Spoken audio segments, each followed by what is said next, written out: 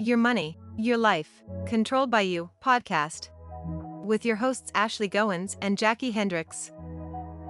Are you tired of feeling like you're losing control? We will use our knowledge and our experience to help you gain confidence in your ability to create a secure financial future and live the life that you desire. Welcome to Your Money, Your Life, Controlled by You podcast. I'm your host, Ashley Goins, with our co-host, Jackie Hendricks. Today, we're going to talk about whole life. What's the purpose of whole life? What does whole life do for you? And some of the differences in whole life and term that we've already covered. As we talk to clients, we hear them talk about, oh, I just want whole life. That's true. And when we talk about whole life, a lot of people think that it's the old style, the traditional style of life insurance. Correct. And the old style, it's a form of permanent life insurance, and it covers the life of the insured. It is also referred to as a straight or traditional or ordinary life insurance. Now, what are some of the advantages of a whole life insurance policy? Well, you think about it, it does exactly what it says. It does cover you your whole life. Most policies don't end until age 101, 121. It just depends on what the carrier specifics are for that type of policy. It's different from term in the respect, like she said, it's a whole lifespan, basically, is the term. The biggest difference between the term and the whole life is term tends to be less expensive. Whole life tends to be more expensive. You can design the policy so that you can pay for it your whole life, or you can pay for it for a certain amount of time. It all depends on what the contract you have with the provider is. You brought up an interesting point. It is a term. One of the nice things about whole life is it is a fixed premium. So your premium is not going to fluctuate throughout the life of the policy. It has also a fixed rate of growth or cash value, which is nice. And it has a guaranteed death benefit. What are some other benefits you can share with us? The new style whole life, of course, has those riders that we've covered in previous episodes that are included at no additional cost in most cases. Not all cases, but most cases. Cash value accumulates from your deposits and your premiums over time. It'll eventually reach the death benefit amount of your policy. The cash value of the policy might be less than the face value of your insurance you bought, or less than your total premiums you paid in. It takes time to build this up, and a portion of this goes to fees and paying for the insurance. Now, you had some interesting points about how really a whole life policy is really a term policy. Please explain that one. Well, that's true, but I want to revisit something that you just said about cash value. When you're making a premium payment, part of your money is going into a, so to speak, savings account. That's what's building your cash value. And then the other part is paying your fees. Then there's another part that's actually paying for the insurance, which leads me to, yes, all insurance, and I'm going to go ahead and say all, is a term policy. I know people listening to us are thinking I'm cuckoo. But that's because of the way we're raised and the terminology we use. Look at it this way, folks. You know, the car dealers and the manufacturers use the same engines in different vehicles. They use the same chassis for different vehicles. That's all we're doing here. All the insurance industry is doing is using a different chassis, or the same chassis in this case, the same chassis, and building upon that to create a different model, so to speak. When you get down to it, the terms are term, but we call it something different. So understand that by calling it something different, that's what we're going with. Yep. So the whole life, that's the term of your whole life. Now, here's the funny part about it. Yes, your premiums, they stay level. But if you're watching us and you're sitting here thinking, I've completely lost my mind, gone off the deep end, hang with me, grab your sheet of paper real quick, because I want you to understand what I'm saying. If you're paying $100 a month and you've got a $50,000 life insurance policy, whole life, and let's say in 10 years, you've built up your cash value to $10,000. Picking random numbers here, okay? When you pass away, yes, you're only going to get $50,000. So really, that $50,000, you've put in $10,000. The insurance company's only paying $40,000 out. All you're getting is that $50,000. All right, let's go another 10 years. You've got $20,000 in. Now the company's only giving you $30,000 worth of their insurance money. You've already paid in $20,000. So no matter how you look at it, it is a decreasing term because you are paying in and the insurance company is just meeting the difference between your face amount and what you've paid in. As you pay more in over the years, the insurance company amount they pay is decreasing over the time. A lot of people are like, no, that's not true. Oh, yes, it is. Oh, yes, it is.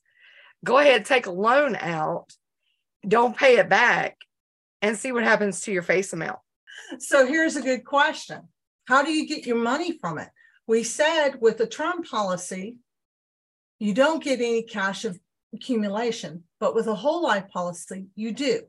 So there are 3 different ways we can get the money out of the policy. Number one is what they call surrendering a policy. And it's just like giving up, not paying anymore. And this is something we do not recommend. Do not do it. Do not pass go and do not collect $200 for sure. But anyways, the second way is you could take a loan. And with a loan, basically you're borrowing against the money you have in the policy. And you're going to have to pay back some of that money with interest. The third way is with a withdrawal, where you take a portion of your money out. Now, this is different from a loan.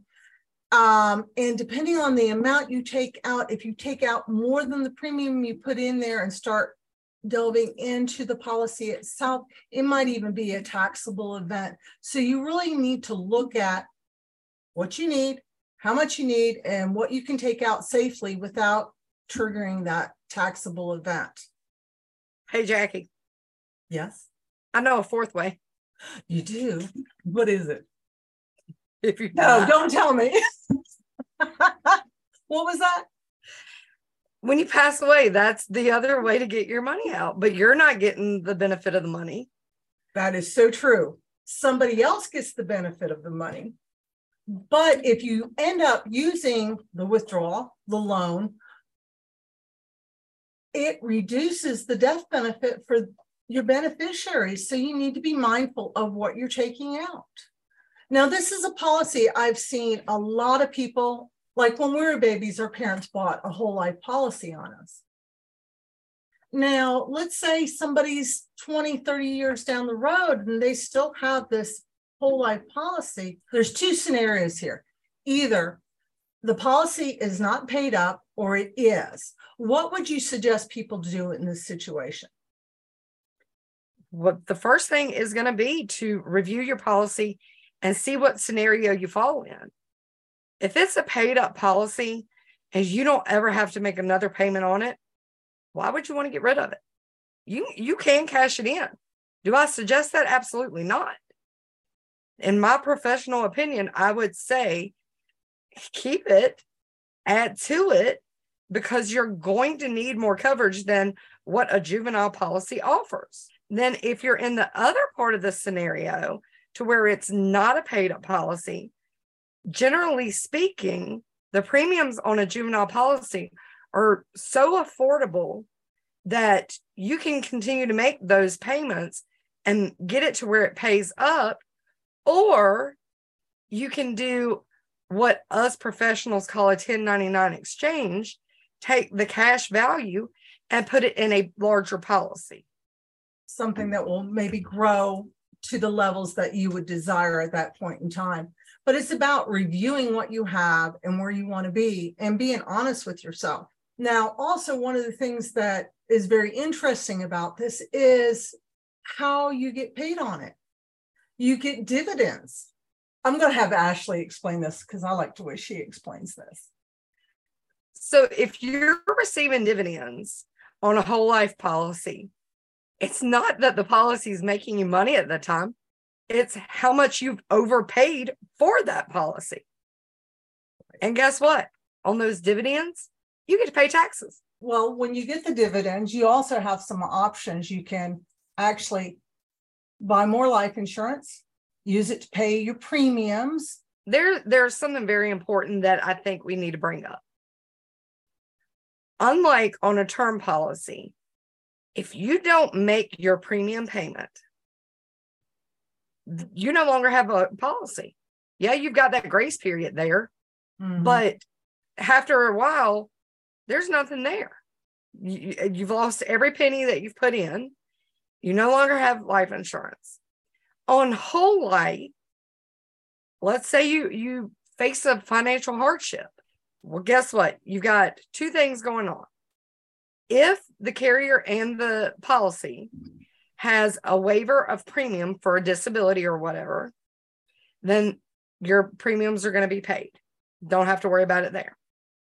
But the second thing that a lot of agents don't tell their clients is if you miss a payment due to a hardship and you don't let the company know what's going on, they start a loan for you automatically out of the cash value that you've already put into your policy. When you pass away and your beneficiary thinks they're getting a $50,000 policy, oops, nope, that loan was started for you.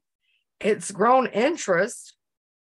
And now you may only get, or your beneficiary may only get 40,000, 30,000, depends on how much of a loan was created and how much interest is accrued on it. It's interesting that you say that because most policies only pay the death benefit. So if you build up your cash value and it's accumulated over time, it doesn't matter how much money you've accumulated. If something should happen to you and you pass away, your beneficiary is only going to get that $50,000 that was the initial death benefit. So you need to just be aware of what kind of policy you have, what the provisions are, what the limits are, and what you can do within that policy to protect you and yours in the long run. But it's acquiring the knowledge to understand what you have. Because I've known a lot of people that have had whole life policies and they've either let it lapse by not paying it, and then they're drawing, like Ashley said, and then when it comes time to use it, there's no money left. Or I've even heard of some people who purchase these on their children, then end up borrowing against them so that the kids have nothing when it comes to being able to use the policy for themselves.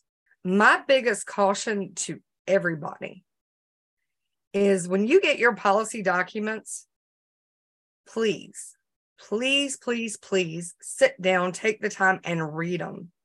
Don't just say, oh, these are just my policy documents, shove it in a drawer, put it in the file cabinet, whatever you do with your important documents.